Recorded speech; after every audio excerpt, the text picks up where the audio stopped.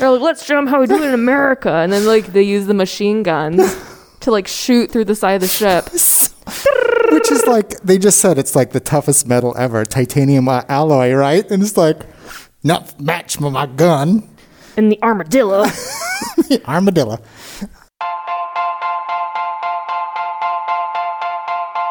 I'm Joshua. And I'm Brittany. And we're two librarians who talk about sci-fi and fantasy and a little bit of everything else. Oh my gosh. There's so many things in this movie. I'm like, it's just for visuals. And Brett the whole time was like, this is not real science. No, oh my God. I can imagine he would be so frustrated by it. He was. It was so funny. None of it makes sense. Absolutely none of it. The slingshotting around the moon, that's actually a thing. Oh yeah. That part's real. I mean, that's how we get to things to like Mars and stuff. Yeah. Without using so much fuel. Yeah. We use gravity. We use our Coyote rocket thrusters. Coyote? Oh my gosh. I need to stop doing that. That's really bad. I mean, it's very country. And since we are white Americans, we can make fun of it. Oh, cackle. This is going to be a start. Okay. All right. Did we say hello to everybody? No. Because I know we're recording. Hi, everybody. Hello. Welcome to Welcome it. back. I feel like I'm really struggling with my mic today. That's okay. Here I am. Yeah, I'm struggling with my mind, so we're Welcome in a place. to the club. We're in a place.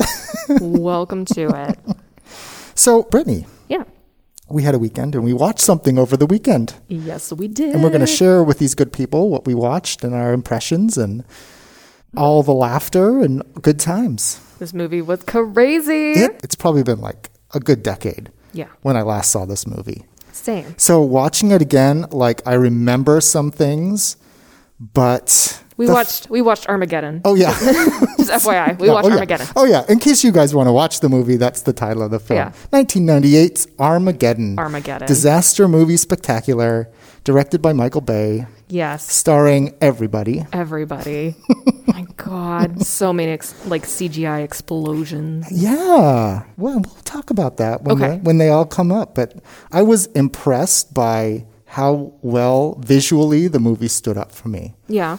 For the most part. Okay. At least, the important parts where people were destroyed and stuff. The important explosions. Yes. Because there's important explosions and non-important explosions. Yeah. Okay, got it. Yeah. Oh, yeah. I think you guys will know the difference as we go talking. Yeah. Yeah. There's a lot of explosions. Most of this movie is explosions. Yeah. Yeah. It's like, I'm going to say it's 75% explosions. 75%. That's a good ratio. Yeah. I'd say that. Yeah. It's 25% screaming, 75% explosions. Yeah. Yeah. 20% strong country twang. Throw in a percentage of guns. Oh yeah. Well, it's an American film. 110%. 150,000%. Where are the other countries? We don't know. We don't care. Know. Yeah, they spend their time thinking about us, Yeah. Everybody listens to the Americans. Oh my God. Okay, we should probably explain what happens in this movie. Let's see. How do we usually start? Well, you give a brief summary. Yeah. Okay. Do you feel up to doing that? Sure. Okay. I watched it last night. I did my homework. You know it. You know this movie inside and out. I kind of do because we used to watch this movie on repeat as a child. Yeah. That and Aliens. Okay, so in this movie, we start in New York, and there's a bunch of little tiny meteorites that come through. But when I say tiny meteorites, it doesn't mean it's only baby explosions. No. It's a ton of people die. Yeah. And so NASA gets a heads up, what is that? What is going on? And so they're looking up in the sky. And it's not them who necessarily discover it. It's another dude. But they realize an asteroid the size of Texas is coming towards Earth. And it is on a collision course towards Earth. Right. The people at NASA are trying to figure out all these ideas of how are we going to fix this. Mm-hmm. And they realize that they need to land on the asteroid, drill into the asteroid, and set off a nuclear bomb in the center of the asteroid to blow it in two pieces so it passes Earth. Yes. So then we cut to these scenes of these mining driller, just driller people. Yeah. And Harry Stamper is the best driller in all the land. So Harry Stamper is played by none other than Bruce Willis of Die Hard fame.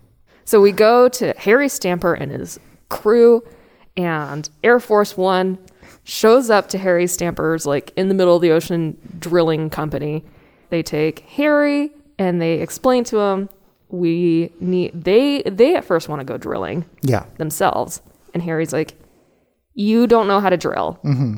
I need to go and I need to take my team. Never mind the fact they don't know how to astronaut. That's I was like, yeah, hello. You don't know how to astronaut. But that's not important. Not important. Who cares? Anybody can be an astronaut. That's right. So Harry and his team have to astronaut, drill, set off a bomb, save the world. And they have to do it very, very quickly before they hit zero barrier. They had a countdown time frame of about 15 days after the initial discovery. Yeah. So that's the basic summary. That's the basic summary. There's a lot that goes on in this movie, people. It's a little bit more complicated than just discover asteroid, destroy asteroid. Yeah. I mean, that's the main arc of it, right? Yeah. But there's a lot that's going on. There's lots of problems that are thrown in their way, as per usual. Well, that's the thing. This NASA mission, they think it's the best one, right? But nothing goes right. No. Absolutely nothing goes right. No. From day one, it's a disaster. No.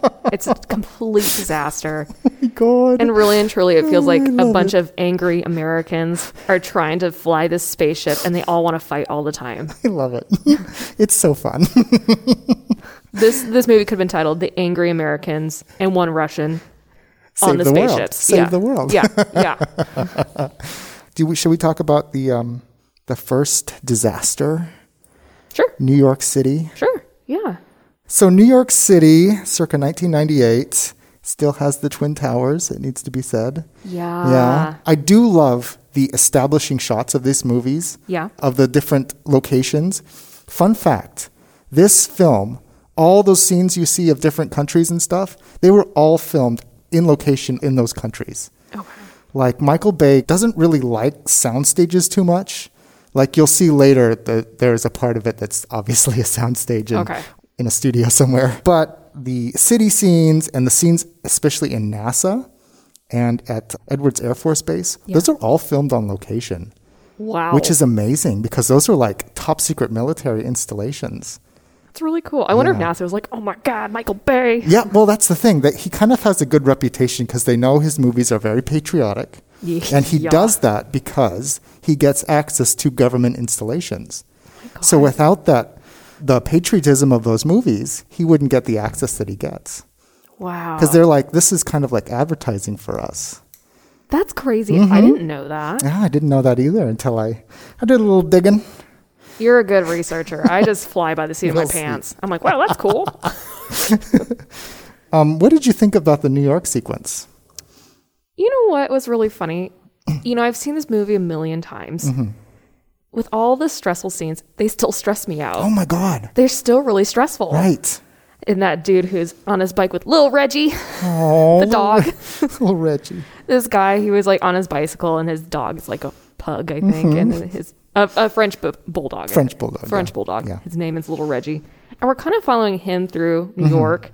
And then all of a sudden, the asteroids start hitting. The tiny asteroids start hitting New York. And it just takes out a ton of buildings, a ton of people. It kind of looks like, I'm sorry if this sounds insensitive, but kind of looks like a missile strike. Oh, you get the contrails and the explosions after the objects are hitting buildings. Yeah. We realize something terrible is happening when little Reggie has run away from his daddy, and then the meteor hits directly where they are. Yeah. And causes this huge crater. Yeah. Poor little Reggie's like dangling by his leash. Yeah. Little Reggie survives. But yeah, he survives, and he's like unfazed by dangling by the wrench. He's just like, okay. Little Reggie's the comedic relief.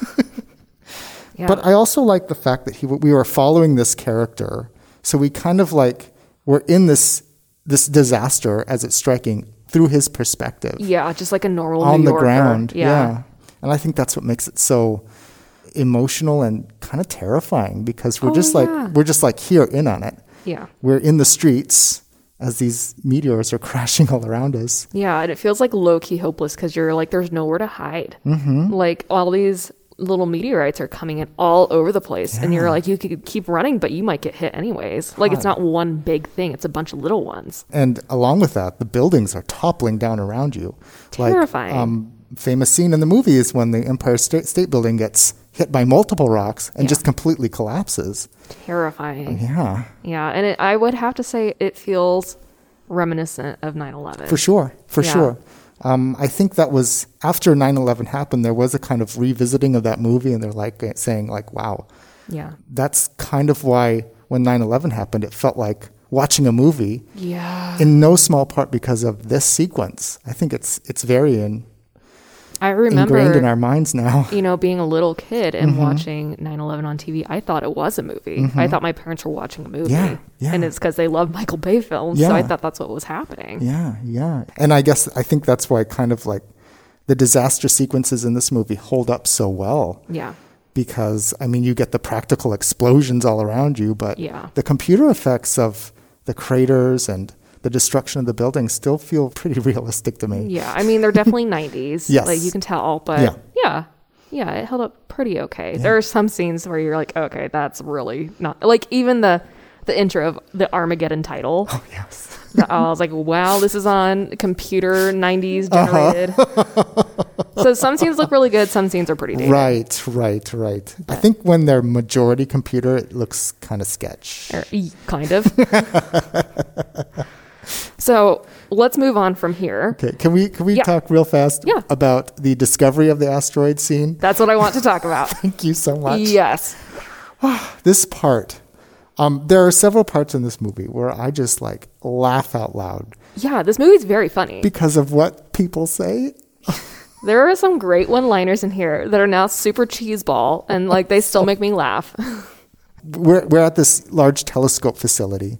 Yeah. And there's this guy on a telescope, and what happens? Because like NASA's trying to figure out what's going on. And there's a lot of sky to cover. They're like, we have a hard time seeing where this is even coming from. This dude out in the country, he's sitting out, and his wife is like, Carl, your dinner's been sitting here for 10 hours. I want a divorce. And he's like, I need you to go get the book for NASA. And she's like, do I look like Carl's slave? And then he starts screaming at her, get the book, get the book, get the book. Like any good husband, yell at your wife to get what you want, you know? Totally horrible. It's like, obviously looking at Dottie, that's her name. Her name is Dottie. This is not the kind of woman that's going to bend to your whims, let's just say. It's really funny. Dottie is her own woman. She's not going to let anybody tell her what is right and wrong. Yeah. Because she has made up her mind. So funny. So Carl lets NASA know, I found it. Here it is. And it's the big Texas-sized asteroid. Yes. I mean, even though they say like Texas size, it's still like incomprehensible how large this thing is. Yeah. Because like we can see Texas on a map and it's huge. Yeah. But can we conceptualize it? No, it's too big. It's just massive. My human brain's like, I don't know, it's big. So NASA, you see these guys at NASA. It's like all the nerds at NASA. And they're like trying to get all these ideas of like, what can we do? They have this idea of like a solar panel kite to try to blow the asteroid away and all these crazy things. And they bring in the smartest man on the planet, which is Draco Malfoy's dad. Yes. Oh my gosh. Jason Isaacs. Jason Isaacs comes in and he explains to them. He's like, you can shoot at the asteroid all you want. It's not going to help. No. So he explains with a firecracker metaphor. He's like, if you hold a firecracker, it goes off, you burn your hand. If you close your fist around the firecracker and it goes off, you don't have a hand anymore. Yeah. This is very true. I was like, yeah, that's true. That's a good visual. He's like, that's what you need to do to the asteroid. You have to put a nuclear warhead in the center of the asteroid. Yeah. So they realize they need to drill into the asteroid. Can I ask, what was Brett's take on that idea? I think I just heard him scoffing in the background. Yeah, honestly, that's not going to work. I'm sorry. I don't know all the science. It would take the kind of amount of energy that an average nuclear weapon would produce. Yeah. I do not think would shatter an asteroid of that size, especially. You would need something like extremely huge. Like a super nuke? I think even bigger than that. I looked at the science behind Armageddon. Yeah. I just glanced at it. I didn't read the whole thing. And Joshua says science in big air quotes. The science. Science. they just gave me like a number with a lot of zeros and then another number with a lot of zeros. And I'm like, that's just too many zeros. I can't just. Cannot comprehend. No, and that doesn't compute. So yeah, so actually the zeros that we have are not enough for the zeros that they need. Got it. Would not work. Got it. Gotcha. So that's when they realize they need a drill team or like a drill consultant, Yeah. which is Harry Stamper. Harry Stamper. Who is super American, and they all speak with a twang, and he lives out, well, he doesn't live. Right now he's doing like a drilling thing out in the middle of the ocean. Greenpeace is really mad at him. This movie's kind of pro-oil, kind of mocks environmental concerns just a little bit. It's kind of funny. It is kind of funny. Like this whole movie is very, I don't know. It's very tongue-in-cheek. Yeah. I have to say, you should not watch this movie expecting every single thing to be like a serious. No. It makes fun of itself. Yeah, it's comedic. It does make fun of, I don't know if this is intentional or not, but I think it does kind of make fun of blue-collar workers a little. Yeah. I mean, that's kind of an interesting conversation to get into because we have Harry, and Harry has his daughter. Yeah. Grace, who is played by the beautiful Liv Tyler. A big theme to this movie is Harry thinks that Grace is too good to marry a blue-collar worker. Because one of his other young workers is named AJ, who is played by Ben Affleck. Smoke Show, hello. I was like, dang. Ben Affleck. I was like, he looks good. Yeah. Him and Liv Tyler are like beautiful together. Oh, they look great. They're beautiful. Excellent casting work right there. Yeah, absolutely beautiful. And Harry Stamper is very angry at AJ for being any sort of interested in his daughter. Yes. I mean, the way he discovers it is not great. True. It's not great. True. So just a quick scene into this. AJ has slept in because unbeknownst to Harry, he was sleeping with Grace. Yeah. And so Harry comes in. He's really mad at AJ. He's like, where are you supposed to be? What were you supposed to do? Because they're behind. They're supposed to drill a certain amount of feet. Yeah. And they haven't hit that target yet. And AJ was supposed to be on duty that night. Something like that. But he was, doing his boy thing. What he was supposed to be doing. He was being a boyfriend. Being a boyfriend. And Harry realizes something's up because AJ is apologizing very quickly and without any out of sort character. He's like, AJ, in 5 years you have never apologized to me this quickly. He's like, something's going on and I'm going to find out what it is. And he pulls back the cover of AJ's bed and Grace is in it. Yep. She says, hi, Harry. He's like, Grace, I have asked you repeatedly to call me Dad. Yeah, they kind of have they have history that we're not really too privy on. We just know the light sketching of their history. Yeah. And her mom left when she was very young. Yes. And Grace seems to think it's because Harry is very immature and that Grace has seemingly kind of had to raise herself along with, like all the men in the crew consider themselves. They say at one point, they're like, we're all like her daddies. Like we all raised her on these rigs. So she has some rage issues against Harry for. Yes. Who has some rage issues of his own, Harry, I'd like to say. Harry, back to that scene where he discovers her in the bed. He's like, I'll be right back. And he goes and he gets his gun. He literally starts shooting at AJ. Yeah. With a shotgun. On a large piece of machinery.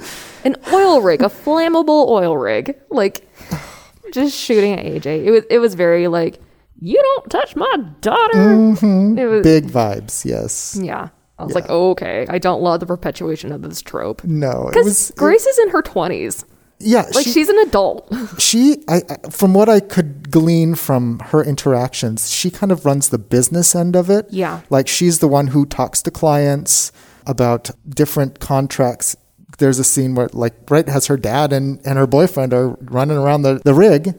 She's visited by some Chinese delegates from a Chinese oil company. Yeah. Who are interested in continuing the relationship of drilling, I'm assuming. Yeah.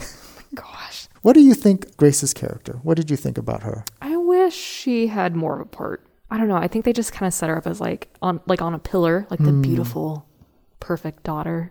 You know what I mean? I liked her and I liked what they portrayed of her. I wish she had almost been a little bit more involved. Yeah. In some way, somehow. Yeah. Because it was almost like she was just like the anchor for them to come back. Yeah. And she's an intelligent, capable young woman. Yeah. She speaks multiple languages. Yeah. She has a good business sense. She has a good read on people. I wish that they played up that more aspect of her. Yeah. Because she just became like the princess they had to save. Yeah. And I'm like, no, she's actually really capable. Yeah. Like, I wish she had been able to contribute more somehow. Yeah, to the story. Yeah. Mm-hmm. Rather than just being the objective at the end. Yeah. Yeah. That being said, I think Liv Tyler did a great job with her. She did. Yeah. With the parts she acted in, she was fantastic. Yeah. Yeah. Anyhow, that all gets figured out. Scenes happen. AJ doesn't die. Yeah. Harry is visited by Air Force One, and they say, we need to whisk you away to come talk to you about secret things. He's like, that's fine, but we're taking my daughter too, because he wants to separate Grace and AJ. Yeah. So they go, and they tell them, like, the world's going to end in 15 days unless we can make this happen. And Harry realizes that they want to drill, and like NASA wants to take their own drill team up there. And he's like, drilling is an art. He's like, I'm 3rd generation driller and I still don't know everything. Right. And he's like, I need to be up there to actually get this done. He's like, you guys won't be able to do it. Yeah. Yeah. He lays out the plan and he's like, nope, let me take over. Yeah. And he's like, I have to have my team with me. Yeah. These men all know what they're doing. Yeah. So should we get into their crew? Let's get into the crew. They're called the Roughnecks. The Roughnecks. Which I believe is a term to describe men and women who work on an oil rig who are drillers. Shall I name some? I've made a list. Sure. I don't have all of them, unfortunately. That's okay, because not all of them are like main characters. That's right. It's fine. They're a colorful bunch. So we'll start with the most colorful, Steve Buscemi. Who plays Rockhound. Why is he called Rockhound? Because he's hypersexual. He's hypersexual. He's very into the ladies. Yes. And very non-apologetic. Non-apologetic, no. We do get some jokes that aren't so funny nowadays. Some jokes have not aged well in this movie. Yes. Just know that. Again, just don't take these things too seriously. It's meant to be lighthearted and goofy. Yeah. Right? Very, very 90s. Not meant to be concerning. It could have been worse. It could have been. Absolutely. Could have been worse. I actually thought it was going to be worse, and it wasn't. I'm so glad it didn't. Okay, so after that, we have the lovely Owen Wilson. I was so excited. Playing Oscar. He is the comedic relief. He's great. I love Oscar. He has so many great lines in this movie. So many good lines. I was telling you before, I liked Owen Wilson more than Steve Buscemi's character. Oh, completely. I kind of wish the characters' fates had been switched. Different. Same. Because I think that would have been a much more stimulating movie. Yeah. I don't know. Yeah. I didn't find Rockhound very funny. No. I love Steve Buscemi, but I just didn't like his character. And I respect that, and I agree with it. Awesome. Then we have Bear, played by Michael Clarke Duncan. Yeah, he's hilarious. So at one point, they ask the FBI to go find these men because Harry says once they're off the rig, they all go their own ways for a while, and they go crazy. Understandable. Yeah. And so finding Bear was so funny. Bear is like on his Harley, and he's like riding down this highway, and like these choppers are coming after him. He's like, come and get Papa Bear. So funny. Because these men have no idea what's happening. They just know, they just see the FBI and they panic. Yeah. Anywho, that part really made me laugh. Oh, gosh. I was like, come and get Papa Bear. So funny. On his huge motorcycle. He's a huge man. Yeah.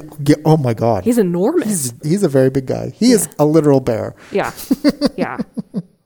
And then we have a few more. Max, played by Ken Hudson Campbell. He's the mama's boy. They find him getting a tattoo of like a heart that says like "Mama's Love Mama" or something on his. Yeah. So sweet. And then there is Chick, played by Will Patton. And whenever I think of him, I always think of Remember the Titans. Yeah. Because he was like the second head coach in Remember the Titans. And he always plays such a likable character. Yes. He's very much like almost like a Samwise Gamgee character. Kinda, yeah. He plays that, I don't know, he has that very wholesome face, that very fatherly face. Yes. I want to say. And it just kind of like, he's drawn to these roles where he just plays such good-hearted characters. Yeah. Some of them might have, like in this one, he has a past, but... Yeah, he has a gambling issue. Yeah, but his... I don't know, he's just a winning guy. He just has like a good heart, and he's very fatherly, as you said. Like he wants to take care of people, and he's a very good second in command. Yeah. He's very level-headed, and I did appreciate that in this movie. Yeah, when so many people are screaming, he does not. No, he doesn't get angry. He tries to be the ballast to hold them all down. Yeah. Do you think if Chick had like cloned himself 10 times and there was just a team of chicks, they would have just gone up, did their job, and come back? Yeah. Yeah. I think that would be true. If they had more women on that team, do you think that they would get the job done? Yeah. Absolutely. Actually, yeah. When I think about Watts on that situation, I would just be, I don't know. So angry. She kind of handles herself as best she can. Yeah.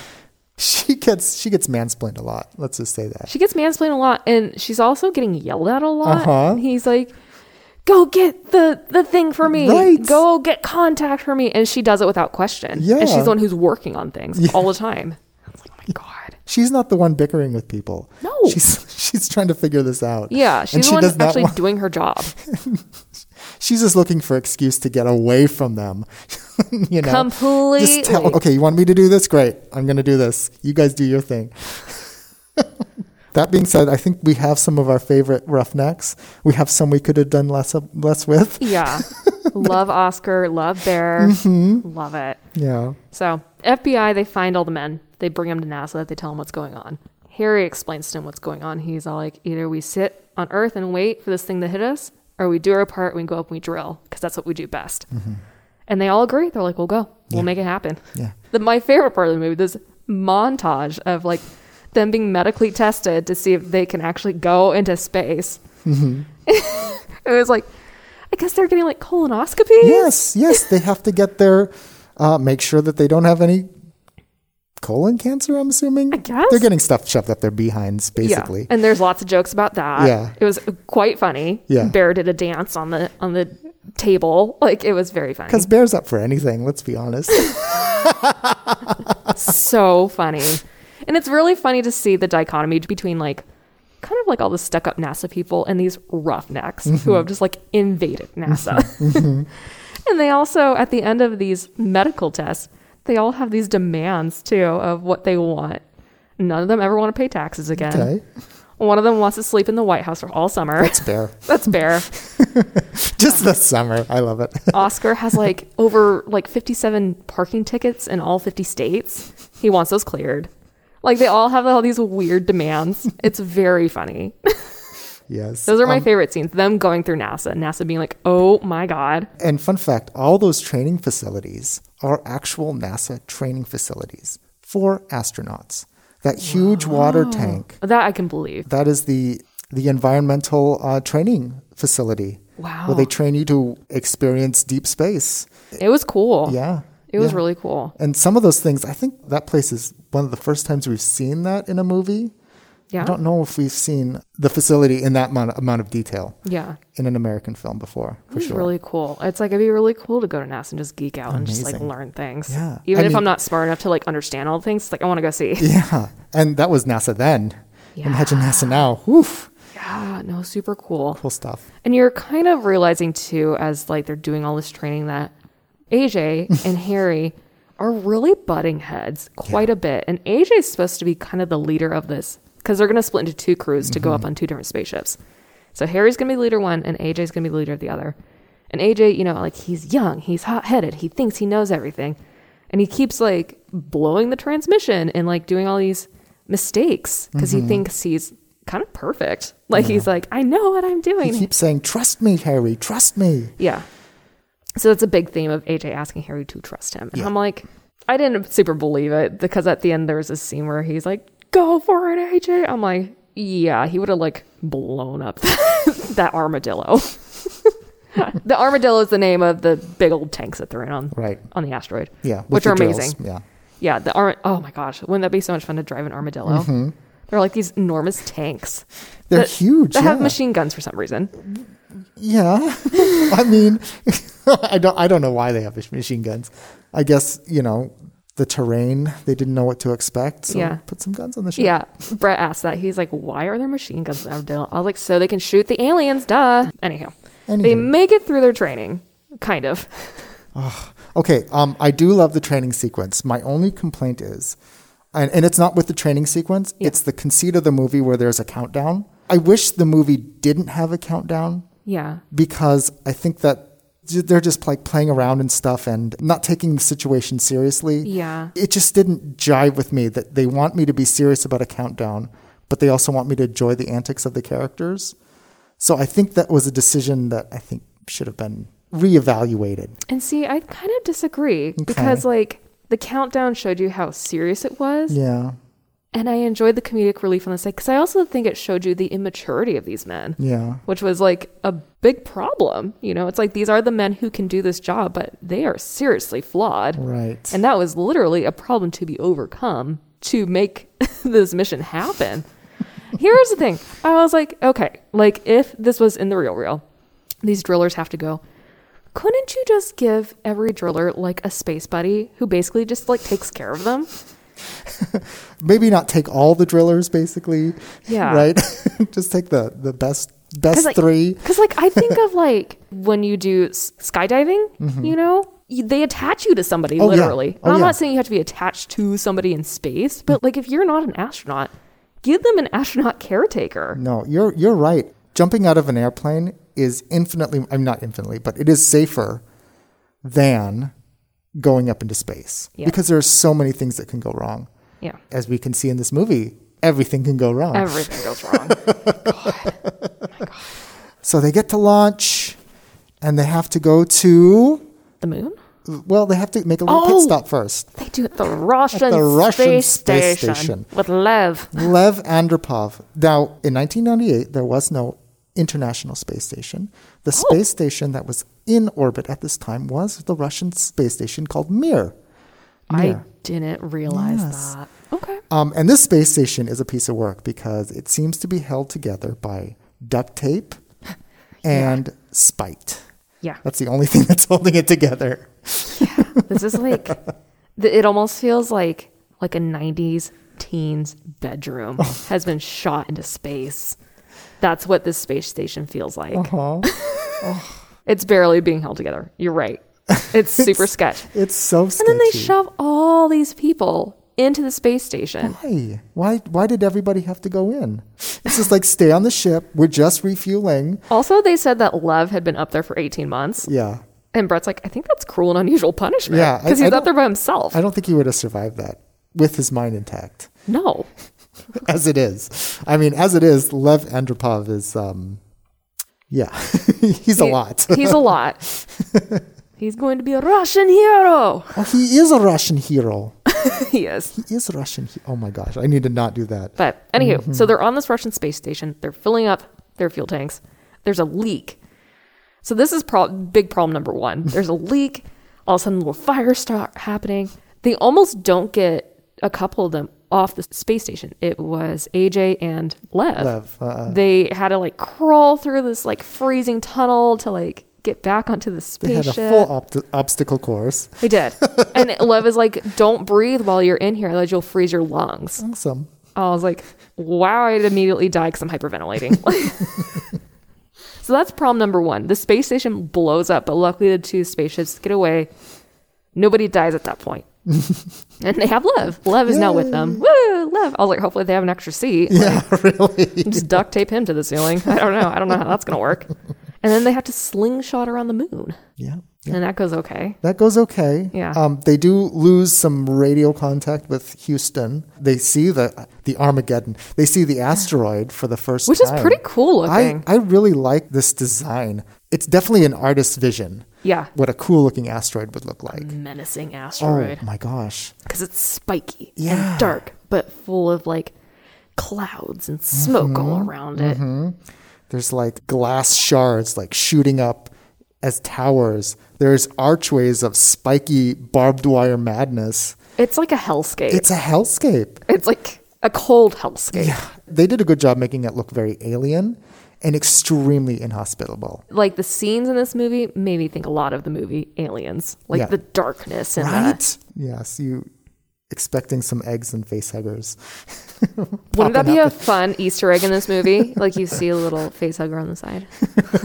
This is where it really all starts. We dodged a serious bullet then. Oh, we would have. Oh my God. That would have been crazy. That would have certainly been the end. Sorry, continuing on. I was just thinking about it. Yeah, Brittany and I are making a movie in our minds. Yes, we are. Like the asteroid had the face huggers on it.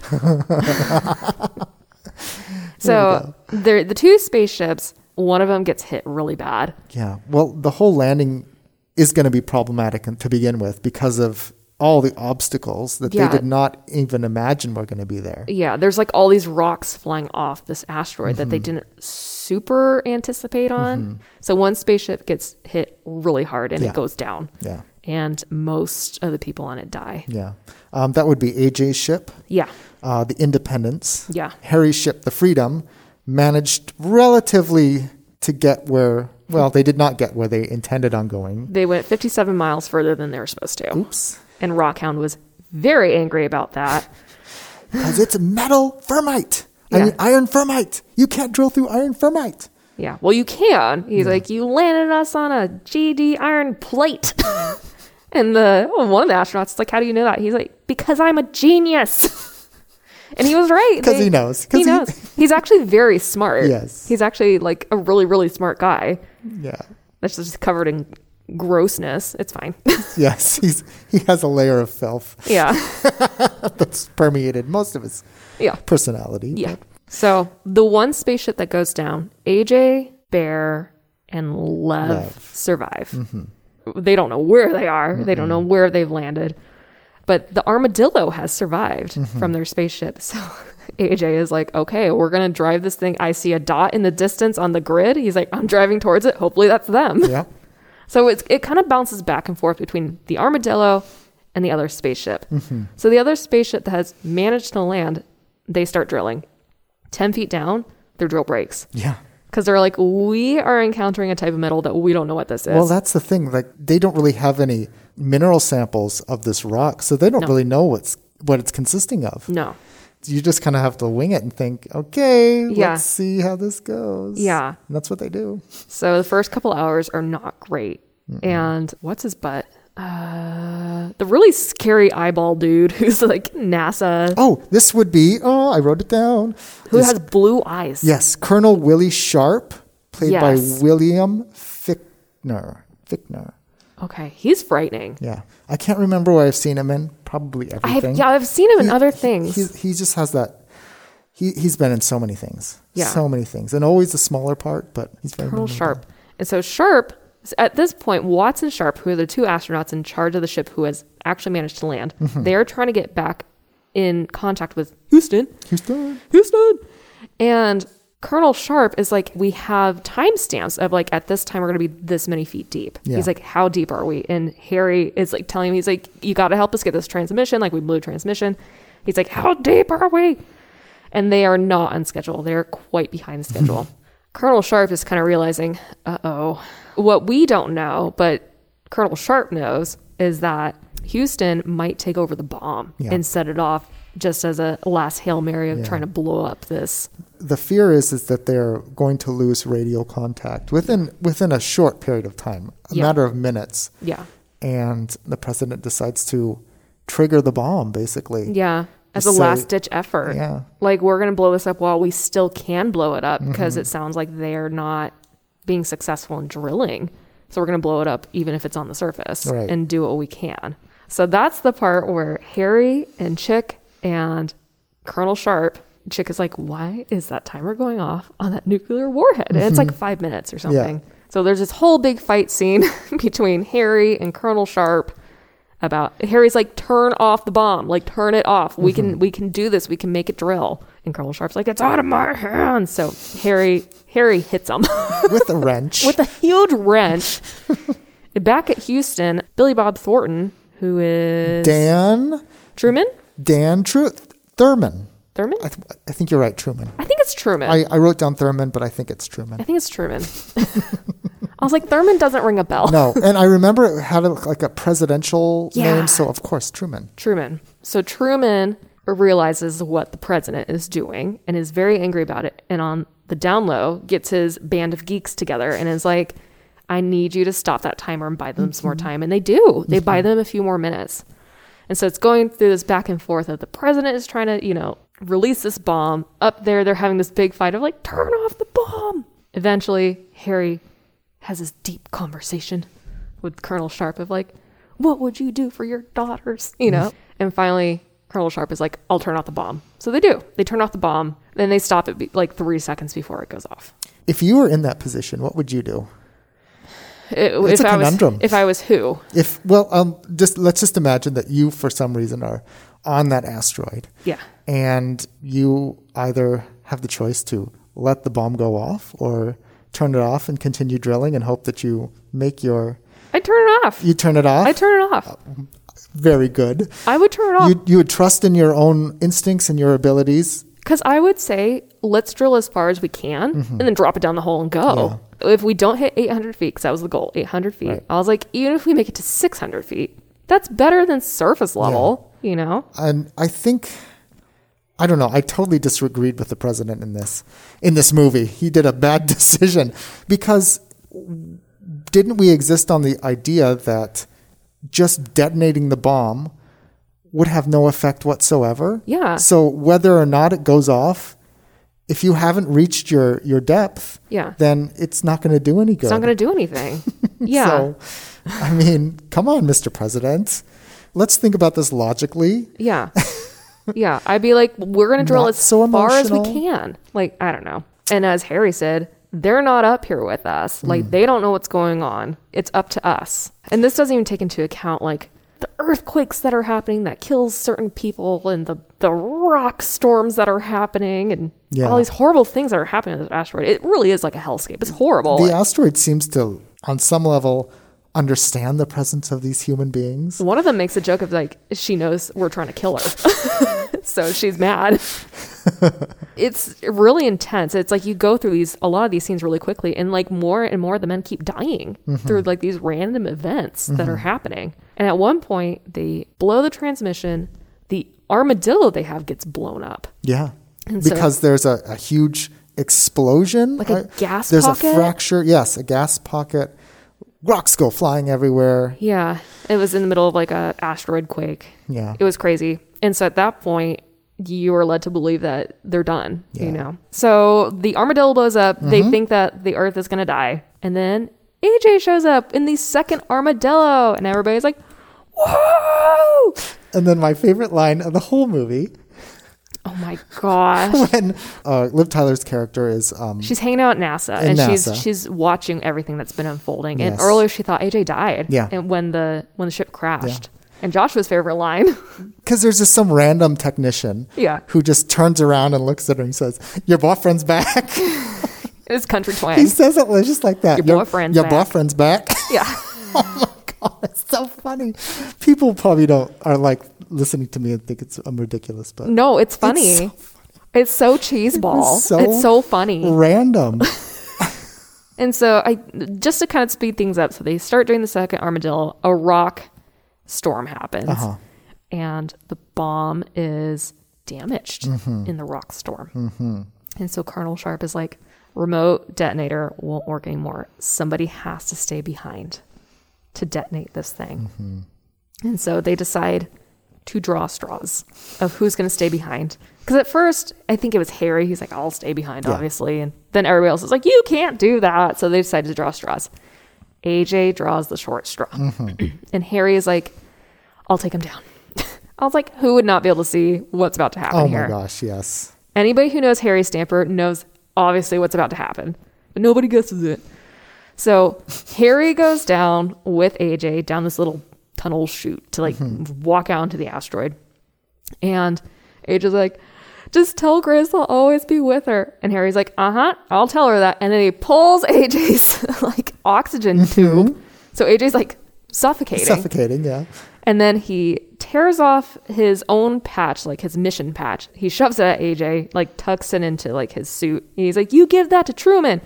Shoves AJ back into the tube, shuts the tube. AJ is very, very angry. He's like, Harry, you can't do this. He's like, well, I just did. And you tell Grace, well, he says, you take care of my little girl. This part is heartbreaking. Yeah. Absolutely heartbreaking. Yeah.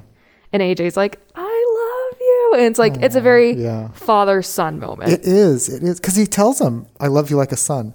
I think that's why he butted heads with AJ so much, because he saw so much of himself in AJ. I was also kind of mad at that part. I was like, if you saw him like a son, you should have treated him better. Well, I mean, he should have, right? But I think that's Harry's character. He didn't treat his daughter real great either. No. She harbors some deep resentment. Yeah. Like in the beginning of the film. Yeah. She won't even call him dad. Yeah, that's true. That's very, very true. So Harry sacrifices himself to save AJ, tells AJ, go take care of Grace. Yeah. And then Harry has this last conversation with Grace. Mm-hmm. Totally heartbreaking. Oh, yeah. Oh, my gosh. It's the tearjerker scene. Completely. And I remember when this movie came out, women especially, with their fathers, found it very touching moment. Completely heartbreaking. NASA kind of sits her down from the screen and they give her privacy with Harry because there's only a couple of minutes left. He's like, I know I promised you I was coming home, but I'm going to have to break that promise. Mm-hmm. He's like, I love you, Grace. She's like, don't go. And then the screen just cuts out. Yeah. It's like, ow. So after some shenanigans, the ship almost can't take off. And Harry's like, I'm going to set this off whether you guys are here or not. The ship manages to go. Another asteroid quake happens. Uh-huh. Harry gets thrown. The trigger that he has, he loses the grip of it. He falls into this little crater type thing. He manages to crawl out, and right before zero barrier, the last minute that he could possibly hit the switch, he hits the switch. Yes.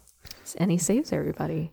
Yes. Yeah, then there's the montage of happy, grateful people coming out of their storm cellars and whatever buildings that they were I kind of had a hard time. Okay, so this movie theoretically takes place in the 90s, right? Yeah. It just seems like a lot of the scenes I'm seeing could almost be from the 40s. Yeah. It's very Norman Rockwell. Yes. Yeah. And I was like, this is in the 90s, right? Yeah. I don't know. To me, it was a little bit confusing. I agree with you. And I think that has to do with this kind of idea of traditional Americana kind of thing. Yeah. And I think a lot of the reference points are post-World War II, families, church, small town, Main Street community kind of thing. Yeah, it was just really weird because even the style of dresses that a lot of the ladies were wearing, it felt like the 40s. Yes. It was really weird. It was. You had little boys running around in overalls with no shirt on. I was like, this doesn't, 90s to me is butterfly clips. Well, because that's what they were for most of us. But then again, I think that it was trying to tap into that traditional Americana. Yeah. The patriotic values of an America of yesterday. Yeah. And I get that. I was just like, this doesn't yell 90s to me. No. It's like, well, that's the thing. They didn't show people in cities what they were doing, unless the cities were being blown up or rioting. Yeah. The dichotomy between the visuals, I was like, this feels like two different eras that they're showing. There's 90s in the city, but if you're in the country, you are in the 40s. Yeah. It was really weird. Interesting. The ship makes it down. Yeah. NASA slow-mo comes out. Grace comes and... Lots of slow-mo. Lots of slow-mo. Grace comes out and smooches AJ. And, people are obviously very sad, but super happy. Yeah. Colonel Sharp, who we had a hard time with because he wanted the bomb to blow up, he comes up to Grace. He's like, I just want to shake the hand of the daughter of the bravest man I ever met. He does that. And AJ gives Truman the patch that Harry had on him. Mm-hmm. I was like, oh my gosh, I would hold on to that thing like gold. That's the best thing. Because there's this whole thing between Truman and Harry where Truman's like, I always wanted to have a mission badge, but I couldn't do it because he had some sort of leg issue. Yeah. So Harry ripped off his mission badge, gave it to Truman. I was like, ow, Harry. That's great. It is. That's weird. And it touched him in the right place. Yeah. Yeah. Why did I say it like that? I don't know why. I don't know why. I don't know. I was like, Joshua. I don't know why I said that. Touched him in the right place. Oh, so funny. So, yeah. And that's kind of how the movie ends. And as we roll into the credits, I really loved Grace and AJ's wedding. Mm-hmm. The video turns to home video looking type stuff. Mm-hmm. And it's all the men at her wedding. And then at the wedding, they have the pictures of all the men who died, sitting in the front pew. It was very sweet. Yeah. So. Yes, very nice. Yeah, it's the happily ever after, Yeah. Yeah. It was good. Yeah. I had a good time with it. It's a good nostalgia romp. It was a fun movie to watch. And you know what was funny? Like last night, I was like, oh, I have to watch the movie, like homework. And then once right, I didn't feel like watching it. I think I was a little nervous about like feeling the feels again. And I was like, oh, I don't know if I'm ready for that. I had a great time watching this movie last night. And I loved what a quick pace it was. Yeah. Explosions, problems, funny. Like, I enjoyed the comedy throughout this, what would typically be a really stressful movie. Oh, for sure. For sure. Like, I like that in stressful movies when there's comedic relief. Well, this movie came out also, there was another asteroid movie called Deep Impact, which kind of went the more serious route. Yeah. And that was kind of a bummer for people. It kind of tanked in the box office. Yeah. But this one was the second most highest grossing film in 1998 after Saving Private Ryan. Oh my God. Okay. So that's interesting. That's another 1940s film that did extremely well. I mean, film set in the 1940s. I wonder if that was, people were kind of into that 40s aesthetic. Probably. I don't remember being that because I was too young. Well, okay. So it kind of makes me think of, so we recently watched Jumanji, right? Right. So remember in the first Jumanji, how originally it was like in the 50s Yeah. and then it was in the 90s. And in the 50s it was like all bright and beautiful and colorful. In the 90s it was like dark, trashy. Yeah, it's very washed out. Yeah, it was like poverty stricken. Yeah. So I'm kind of wondering if like in the 90s they were thinking of the 50s, the yesteryears. You know what I mean? I wonder if that was just like a big theme. Back when America was nice. Air quotes. Yeah. Yeah. Like prettier looking potentially in some spots. You know, I watched Jumanji with Megan and I was like, do you think it really looked like that in the 50s? And she's like, my mom says it did. Really? Yeah, she's like, it looked more cleaned up. Huh. I mean, that's one person's opinion. Yeah. I wasn't around in the 50s, obviously, but visually, it seems like things may have looked nicer. Yeah. I don't know. I can't say because yeah, I wasn't around. I wasn't there. I'd be curious to talk to some older people. And I don't know. It's just kind of interesting because obviously the 50s are full of problems, you know, full of them. Let's think about like our time, like right now. Yeah. Us looking back in like the early 2000s and the 90s. Yeah. Do those seem like brighter, better times than what we're in now? See, and that's hard because I was a child. Yeah. So I was very insulated in what I knew and what I was aware of. And I lived out in the country. Like I didn't live in a city. I would say currently it seems like we have more problems with housing, you know, like talking to Christina, she says, you know, a decade ago, things were better as far as housing goes. And so maybe it's a somewhat similar issue, you know, kind of a, because it seems like we're going to more of a recession. Sorry to like bring down the mood. But no. I mean, again, I think this is an important topic because this film does try to portray a certain way of being. It's definitely a film of its time. Yeah. And what I want to mean is like, it's trying to create an image of our country that existed perhaps at one time. Yeah. And I guess it depends on the perspective. Like I grew up in Coos Bay, Oregon. Yeah. Which would be a different kind of lifestyle from someone, say, who grew up in Los Angeles or like Georgia or Texas even. Yeah, it depends where you were and what was going on. So, food for thought. Food for thought. But anyway, this was a fun movie. It was. I enjoyed it more than I thought I would. I laughed a lot more than I thought I would be. Same. You know, I think I definitely appreciated the humor a lot more than the first time I watched it because I think I was a little too serious for my own good. I was like, this is a disaster movie. You shouldn't be laughing. Oh, really? I think I was so young when I watched it. I just loved the one-liners. Like, I remember just being a little kid just laughing and not even fully understanding the one-liners completely at the time. And now I'm like... And I saw it as a teenager and I still don't think I got it. Now I seeing it, I'm just like, oh, that's supposed to be goofy. Yeah. Like, that's the point. Yeah. You can't take it completely seriously, but... Yeah. Alrighty. Nice work. Thank you. I love that our homework is watching movies. I know. I was thinking about that the other day. I'm like, whenever I think about any of my previous careers and I think about, oh, this is actually really nice because instead of like grading papers or preparing grades like some teachers have to do now, I get to go home and watch a movie and take notes on it. Yeah, it's great. Even if I do wait till the last minute to do it. What do you mean last minute? I watched it last night. So did I. I felt bad. I felt like I should have done it earlier. But I mean, it's okay. Yeah, it's okay. I guess I could say it's fresh in my mind. Well, today. I guess if we wanted to do like a lot of academic research and like find out the significance of an asteroid striking the Earth. No, thanks. What the metaphor behind that is. Oh my God. No, thank you. No, thanks. We get to laugh at funny lines like, your boyfriend's back. Your boyfriend's back. Oh my gosh. I love that. So funny. I was like, thank you, Armageddon, for bringing that joy into my life. Armageddon. Random man saying, your boyfriend's back. Your boyfriend's back. What are we doing next time? Next time, so guess what, y'all? We've survived the disasters of April. Because we talked about a disaster stuff, right? Yeah, it's true. Apocalypse and Armageddon. Armageddon, yeah. So we're gonna take a little turn, and we're gonna talk about some thrillers. Because the next one comes out on Friday the 13th. Friday the 13th. So we're going to be talking about fantasy and science fiction, but with a more thriller, intense attitude. Yes. I have some pretty trippy ones. Yeah, same. I'm excited. Okay. I don't know. Do you think the people are ready for this kind of stuff? I know they are. They were born ready. Yes. They are born ready. I know that. They're ready for it. Yes. They make good choices in their lives, I think. Right, listeners?